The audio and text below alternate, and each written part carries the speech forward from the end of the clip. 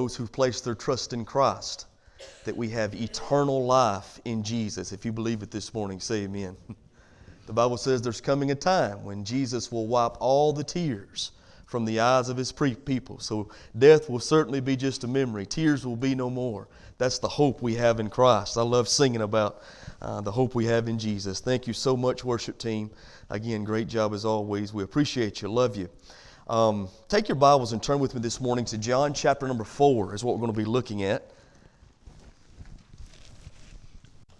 I love children. Anybody else? I'm so thankful for children. Psalm 127 and verse number 3 says that children are a blessing from the Lord. And we all know that to be true individually speaking. My 3 greatest blessings call me daddy. And so I know what a blessing children are, and I'm so very thankful for mine. Not only are they a blessing individually in our homes, but also collectively in our church family. I'm so thankful for all these young'uns running around here. I tell people all the time, if you don't know what a blessing it is to have children in your church, then you ought to try it without them sometime. I mean, children bring life to the situation. And I'm so very thankful for all of the kids that we have here at Mount Zion, each and every one of them. They are truly a blessing from the Lord. I had a mother come to me a few weeks ago, and she said, "Brother Israel, I want to apologize for how my child was acting during service. She just couldn't keep her mouth shut. She wanted to talk." Well, let me tell you something. There's no apology necessary. Did you hear me? I know what it's like to be a parent with a young child. There's no apology necessary. I love to hear children acting like children. I don't have a problem with children acting like children. I do have a problem when adults act like children, but that happens sometimes, but we'll deal with those problems as they arise. Listen, we're thankful for your kids. We want your kids. There is no apology necessary for kids just being kids. And how in the world are we ever going to teach our children how to reverence and respect the things of God if you don't bring them to church? So, hey, bring them babies. We want you to bring them. You're not hindering anyone. They are not a hindrance, they're a help. They're not a burden, they're a blessing. And so I want you to know I love children, love your children. I'm thankful for the children that God has blessed us with. Years ago, I was pastoring down in Lamar County, and right before service on a Sunday morning, my kindergarten through 2nd grade Sunday school teacher called me and said, "Brother Israel, we've had an emergency in the family. I'm not going to be able to make it to Sunday school this morning." Well, it was about 15 minutes before Sunday school was going to start. And she said, "Do you think you could find someone?" And it was really too late to put that responsibility on someone else. And so I decided I would just take the kindergarten through 2nd grade class. Now, before I go any further, let me first of all say thank you to all our teachers. I'm telling you, you are a blessing straight from heaven. I'm so thankful for the ministry that you do. And listen, it is a ministry. When you go and you teach those babies, it is a ministry maybe more important than any ministry you could name. I mean, it's a worthy work. And I'm so thankful that God has led people to that and gifted people for teaching children. We've got some great teachers here, man, that love kids and enjoy teaching them the truth of the Word of God. And I want you to know that I appreciate you and we love you. And we're so thankful for what you're doing. You are making a difference in the lives of kids. I'm telling you something. We have been given a great blessing, yes, with all of our children. But with that great blessing comes great responsibility. And our responsibility as a church family is to continually love these children like Jesus loves us and teach them the truth of who God is, who they are, and how much we all need the Lord. And so thank you for doing that, man. You're doing a work that is truly a worthy work. It's a great ministry. And I know what you feel sometimes, that they're not getting the word you're saying. It's going in one ear and right out the other. All teachers feel like that. Matter of fact, I feel like that from time to time. Believe me, they're getting a whole lot more than you could ever imagine. Stay faithful. Keep preaching truth. Keep loving them like Jesus loves them. Because I can promise you, you are really making a difference. But anyway, I was in that kindergarten through 2nd grade class that morning, and we were the lesson that we were doing that day was on Noah's Ark, and that was exciting for me. That's one of my favorite stories, and it certainly was for the kids too. And so I went through the whole biblical narrative about what God did in the life of Noah in calling him to build the ark and gather the animals and get them together there, and him and his family on the ark, and he saved them through the storm. We went through all of it, man, just had a great time that morning discussing all that God did and why He did it and how much He loves us and how that if we, like Noah, will place our faith in who God is and what God says, that we can be saved from the coming storm. Can you say amen? Because that's really the message of Noah and the ark. And so we went all through that and just had a good time with those young'uns that morning. And at the end of that lesson, they had some questions in the book that you could ask to see where the children were, if they really, and that's always my favorite part. I mean, you get some answers sometimes when talking with kids like that just make your day. But anyway, I started asking the question, and the first question was, well, who was it that built the ark? And so there's a little boy in there at that time by the name of Aiden, and Aiden was a kindergartner. And he was before I even got the question out of my mouth, he already had his hand stretched way up high. I mean, he was just reaching as far as he could reach, wanting to answer the question. So I finished the question. I said, all right, Aiden, who was it? Who was it that built the ark? And he said, Jesus. And I said, well, you know, Aiden, hey, listen, without the knowledge that Jesus gave Noah and without the plan that Jesus gave Noah, certainly couldn't have built the ark. So yeah, Jesus definitely had a hand in building the ark. And so we went on, talked about some more things, asked some more questions, and it got to the point where I asked, well, who was it that was in the ark with Noah? Oh, Aiden raised his hand again, reaching just as high as he could reach. I said, all right, Aiden, who was it? He said, Jesus. In Noah's mind, the answer to every question was Jesus. Now, even though he may not have been completely academically correct, I can promise you this, his theology was pretty good. He was theologically correct in what he was saying. Jesus is the answer. Can you say amen? I found that to be true in my life. In the greatest questions that life offers me, I've come to see that Jesus is the answer. In the problems that I face throughout my life, and how many know we all face problems? We all deal with stuff. I've come to find out that Jesus is the answer.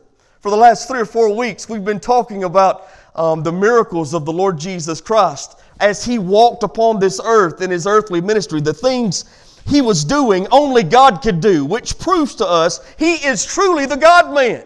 He's the Son of God, and He is God the Son. But we said, if you remember, these miracles that Jesus did, they were more than just the next sideshow that was coming around so that people might see some cool stuff that Jesus could do. Listen, these miracles had a message. These signs had significance. These miracles were teaching us something about the Lord and something about ourselves that we've got to get a hold of. Dr. Adrian Rogers put it like this when talking about the miracles that Jesus did. I like how he says this. He says these miracles show God's glory, but preach a message of God's grace. Man, that's so true. That's certainly what it has shown me. And I hope and pray that you're seeing that as well. If you remember, we saw in John chapter number 11 that Jesus is the answer for man's death. Listen, He stood at the tomb of Lazarus, and He raised him up through His spoken word. And He told Martha something that we all need to remember, that He is the resurrection and He is the life. How many of you understand today that when I was dead in trespasses and sins, it was by the power of God that He made me new in Jesus. He gave me eternal life in Christ. So He's the answer to man's death. And if you're here this morning and you've not yet trusted in Christ, the Bible says that we're all dead in trespasses and sins until we come to the place where we trust in Jesus. Our sins then can be forgiven and we can be made new in Him. We can have eternal life through trusting in the Lord. What a blessing that is. He's the answer to man's death. But we also found out in John chapter 2, He's the answer to man's disappointment. How many of you know when He turned the water into wine, that showed me something that I hope it showed you? Listen, the wine of the world runs out. But Jesus offers joy And He gives you joy fully, freely, and forever. Listen, Jesus is enough. He can give you what you're longing for. He is the answer for the disappointment that we have all faced in our life. Anybody ever faced some disappointing times? Maybe your mama disappointed you, your daddy disappointed you. Maybe something that you had no control of whatsoever brought disappointment in your life. Maybe, listen, you have disappointment because of your own choices, your own actions. Listen, Jesus is the answer for the disappointment that we all face. Whether it be self-inflicted or whether it comes from other sources, I'm telling you, Jesus is the answer for the disappointment we all deal with from time to time. Jesus is not only the answer for man's death and man's disappointment, but we found out last week in John chapter 6 that Jesus is the answer for man's desire.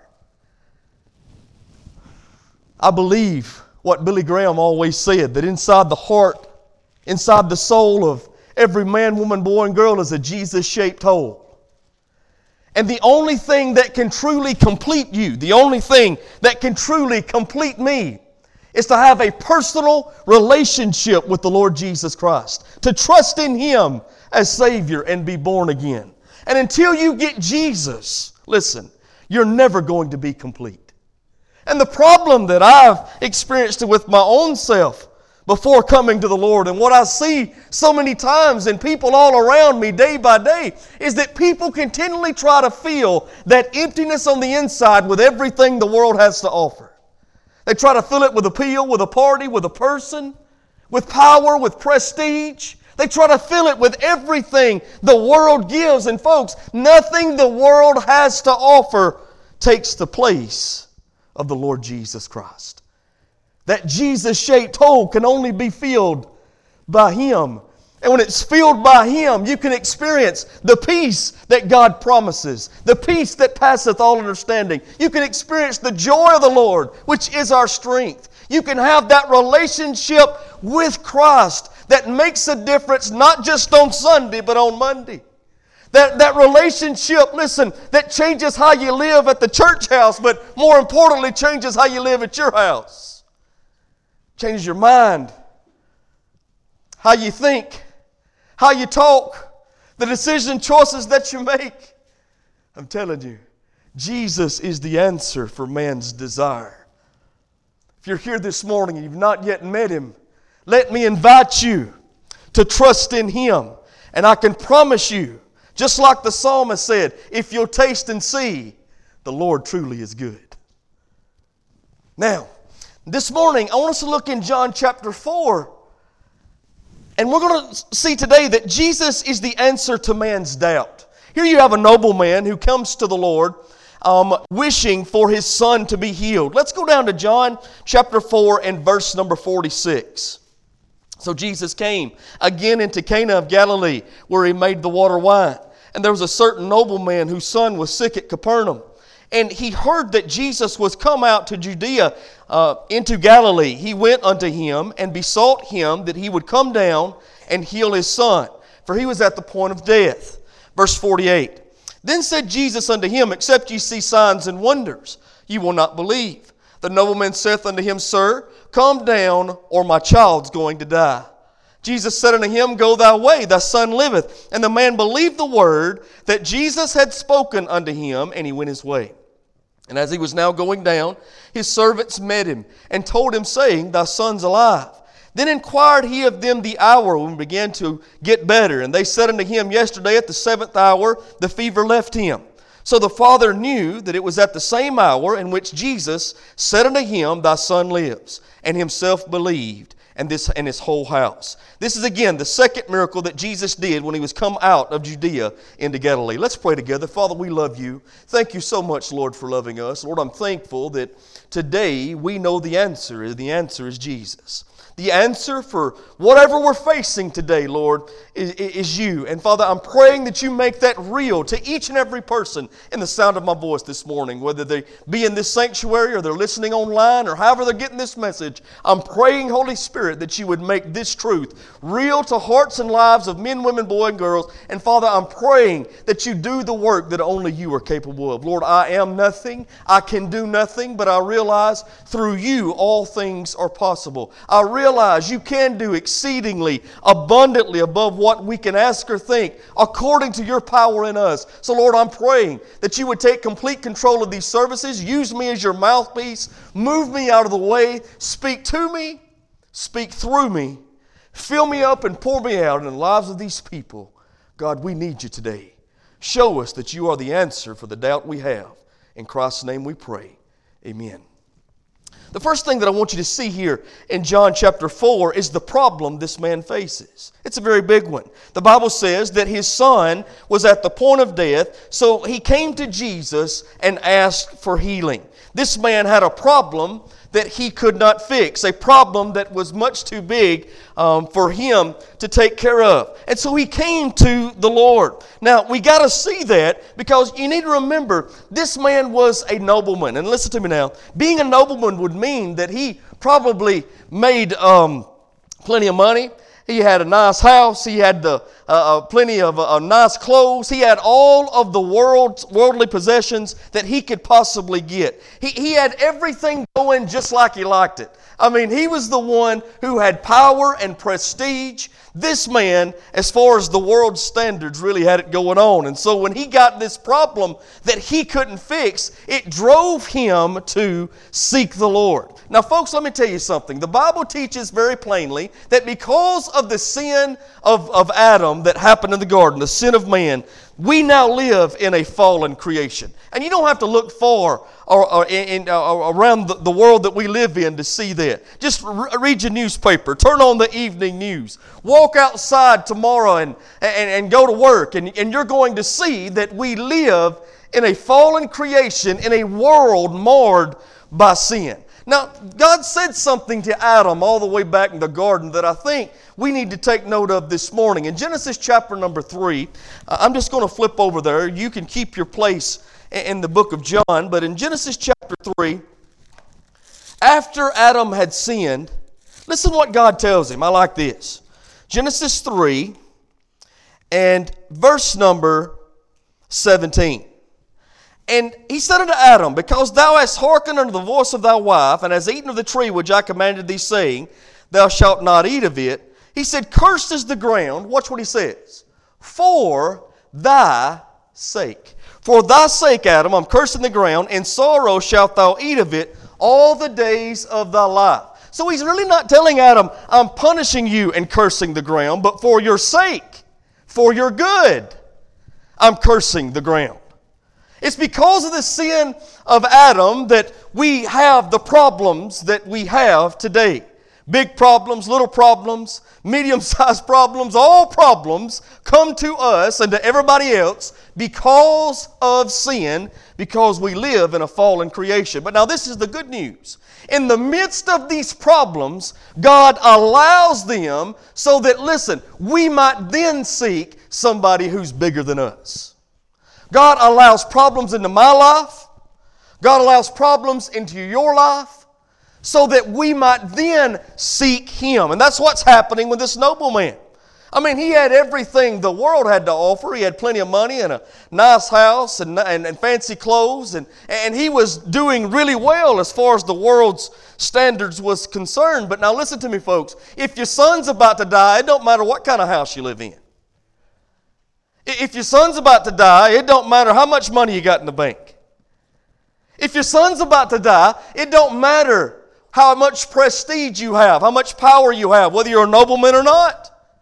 See, God allowed this problem in his life, and that problem brought sorrow that caused him to seek the Savior. And the same is true for us. The same is true for you and I. Listen, when we have problems that we can't fix, it teaches us to seek the sovereign, to search for the Savior, to look to Him. And if we did not experience problems, I don't think we would be able to find God like we find God. Problems have a purpose.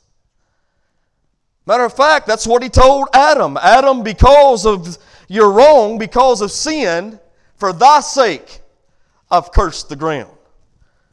It would be a terrible world if it were marred by sin, yet there were no problems that caused us to seek the Lord. Because the truth is, none of us would seek the Lord. If everything was hunky-dory and hallelujah and we didn't see our need for a Savior, why go searching for one? If we didn't see how wrong we are, why would we go to the one who can make us right? Amen? Problems do have a purpose. They had a purpose in this man's life. They have a purpose in our lives. When certain things go on in my life and I don't understand why they're happening like they're happening, that's the first thing I pray. Lord, have I missed you somewhere? Are you trying to get my attention in some area of my life? Many times He is. Sometimes I believe He allows problems so that it might bring chastisement to you and me. Amen? And that's not a bad thing. That's a good thing. Go with me over to the book of Hebrews. I want you to see this for yourself. Keep your place there in John chapter 4, but look in Hebrews.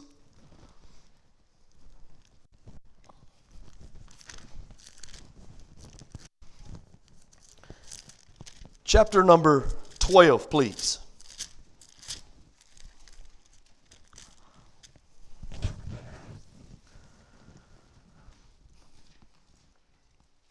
Hebrews chapter 12, verse number 5. He says, have you forgotten the exhortation which speaketh unto you as unto children?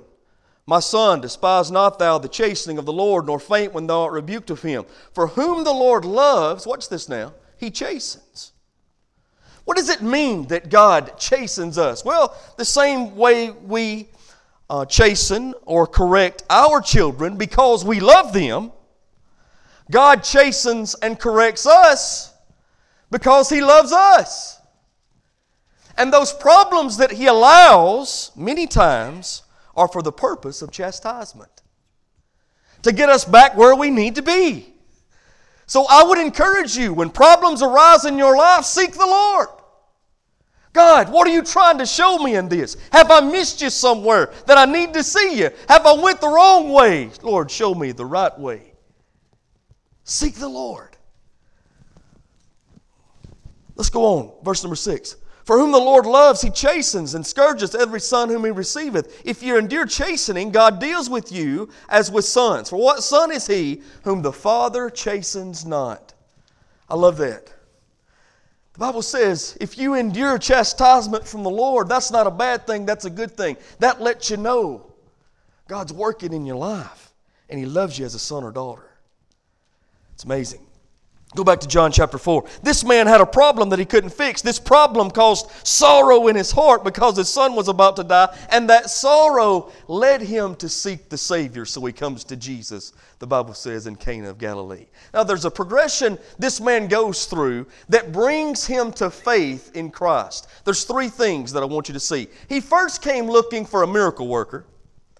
When he came looking for a miracle worker, he found a word keeper. And ultimately, he rejoiced in a life giver. Amen? Now look what it happens. Watch this now. Verse number 47. When he heard that Jesus was come out of Judea into Galilee, he went unto Him and besought Him that He would come down and heal his son, for he was at the point of death. Now look how Jesus says this. Look how He answers the man when he comes and asks for healing for his little boy. He says in verse 48, Then said Jesus unto him, Except ye see signs and wonders, ye will not believe.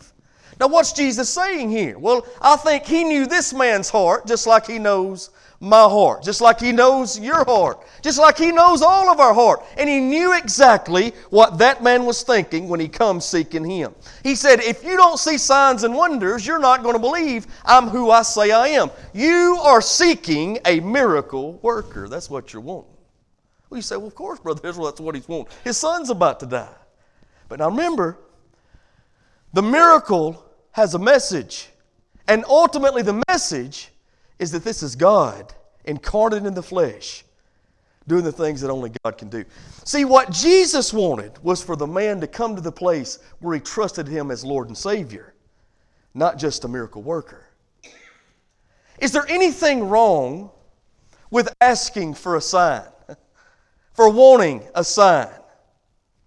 Well, yes and no. Let me tell you what seeking a sign or being someone just hunting the miracle, just hunting this I guess what I like to call the sideshow mentality, where you just want to see God do some kind of miracle so that you would believe. Well, in seeking for that, let me tell you what you do. You really dishonor God in one sense, because you're really not trusting that His Word is enough. I mean, we read in the Word of God and it says, the Bible says in the book of Hebrews chapter number 13, verse number 5, that He'll never leave us nor forsake us. If you believe that promise, say amen. Philippians 4:19, my God shall supply all your need according to His riches and glory. If you believe that, say amen. We read verses in the Word of God that teaches about God being our Jehovah Rapha, our healer, our Jehovah Jireh, our provider, our Jehovah Sidkenu, our righteousness. We read all of these promises in the Word of God, but then if we continually think and say, well, Lord, give me a sign, really what you're saying is, your Word is not enough. It's more than just seeking a sign. It's trusting by faith in who God is, what God has said, and then living it out. Are you getting it? Let me put it to you like this. Let's just say that I looked at my son and I said, Gage, I tell you what, for your birthday, buddy, I'm going to put $500 in your checking account. That's going to be your birthday present. Now, he don't see the $500. He didn't see me go to the bank, but I told him I'm putting $500 in your checking account. He says, well, Dad, that sounds really good. I mean, I believe what you're saying, but how about give me a little sign? Yeah. Dad, I believe what you're telling me, but do you have the deposit slip? Do you have any record that you put the money in the bank? And I say, well, son, is my word not enough for you? I mean, as your father, you know I love you. You know I'm going to provide for you. You know I give to you out of a gracious heart. Not because you deserve it, because I love you. Amen. And he says, well, Dad, I believe all that, but if you could just help me out with a little sign, that's really what I'm looking for. That's really what I need. Do you see how that would make you feel as a mother or as a father? And I feel that's exactly what God feels like whenever we just want the sign. Folks, we got to learn to trust the Word. If God says it, He will do it. We don't trust feelings. We don't trust the things that we sometimes lean on. We trust the facts, the truth of what God has promised. Not only does always seeking a sign or looking for the miracle, not only does that dishonor God in some way, but let me tell you something else it does. It can be dangerous for man. Because you know that Satan has the power to do signs and wonders. You know the Bible teaches that. Go with me over to the book of 2 Thessalonians. Let's look at something real quick before we go any further. 2 Thessalonians chapter number 2.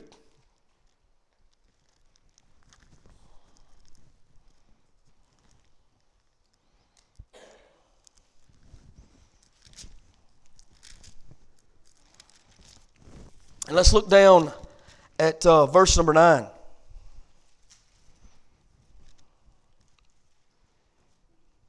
Here, the Apostle Paul is teaching about the coming Antichrist. Look what he says about the power Satan has. 2 Thessalonians chapter 2, verse 9, even him whose coming is after the working of Satan with all power and signs and lying wonders, and with all deceivableness of unrighteousness in them that perish, because they receive not the love of the truth, that they might be saved. So what Paul is saying is, these people who have rejected the truth, they've rejected the Word of God, they're going to be taken in when they see all of these signs and wonders done by the power of Satan himself. So do you see how important it is that we trust the truth? That we're not just the miracle monger looking for the sign? You've got to believe what God has said. Apply that to your life. That's what makes the difference. Amen? Let's go on. Look at the rest of this. He says then, in verse number 11, and for this cause God shall send them a strong delusion, and they shall believe a lie, that all might be damned who believed not the truth, but had pleasure in unrighteousness. Seeking a sign not only dishonors God in some sense, but it certainly, listen to me, is dangerous for man if that's all you're looking for. And so when this brother comes up and asks Jesus to perform a miracle, Jesus looked deep down into his heart and said, you're really searching for the miracle, but what he's wanting to do is find the master. Nothing wrong with wanting to see God do big things, but realize it's not about the things, it's about the big God. Amen? This man really had it backwards to some degree, and I fear that we do too from time to time. But now, when he came looking for a miracle worker, he found a word keeper. Watch what happens. He says then, in verse number 49, the nobleman saith unto him, Sir, come down, ere my child die. Jesus said unto him, Go thy way, thy son lives. And the man believed the word that Jesus had spoken unto him, and he went his way. Now when he got there, what did he find? That his son was living. He goes on to say that he inquired of the servants, when did he start to get better? They said, well, it was yesterday, about the 7th hour. And he remembered that's when Jesus was talking to him. When he gave him the word that your son's alive, it was a word that he kept. This morning when we got here, I was thankful. Brother Scotty sang for us as an opening hymn, Standing on the Promises. Listen to me, children of God. You can and you should stand upon the promises of your blessed Bible. You can trust it. Believe it. Build your life on it. It's so very important that we do that. God keeps His word. Believe. Put faith in who God is and what He said. Don't just be the miracle monger looking for signs, but trust God because He's already promised it. Amen? Ultimately, he rejoiced that Jesus could perform the miracle. He does keep His word. And He is certainly a life-giving Savior. He gave life to this man's son at His word. Can you say amen? The Scripture says in Romans chapter 10 and verse number 17 that faith comes by hearing, and hearing by the word of the Lord. Some of you may have come this morning looking for a word. Let me tell you the word you need to receive. Jesus is the answer. If you're seeking something and you don't even know what you're seeking, but you know deep down on the inside something just ain't right. Something is just not what it needs to be. I'm not complete. I'm not whole. I'm not content. And you're wondering what's missing. Let me tell you, the answer is Jesus. Just like little Aiden that kept raising his hand. The answer to the questions you have is found in Christ. If you need Him today, this invitation is for you. If you're here today and you've already trusted in Jesus, you know that you've trusted Him for the forgiveness of your sin. You know that you've been born again into the family of God. If you know that today, let me tell you something. The same God who saved you is the same God who will never leave you nor forsake you. Even in the midst of the problems of life that we're all going to face, even as believers, keep seeking the Lord. Keep looking to Him. It's through those problems that sometimes causes heartfelt sorrow that leads us right back to the Savior. It's not necessarily a bad thing. It's really a good thing. Keep seeking Him. The Bible says, seek and you'll find. Ask and you shall receive. Knock, and the door will be opened unto you. So today, somebody may need to seek Him as Savior. You can find. Today, as a Christian, you may be going through some stuff that you really just don't understand how it's all going to work out, and you don't know why God is allowing this. Well, seek Him. The same one who saves you keeps you. Look to the Lord, brothers and sisters. He loves you with an unconditional, everlasting love.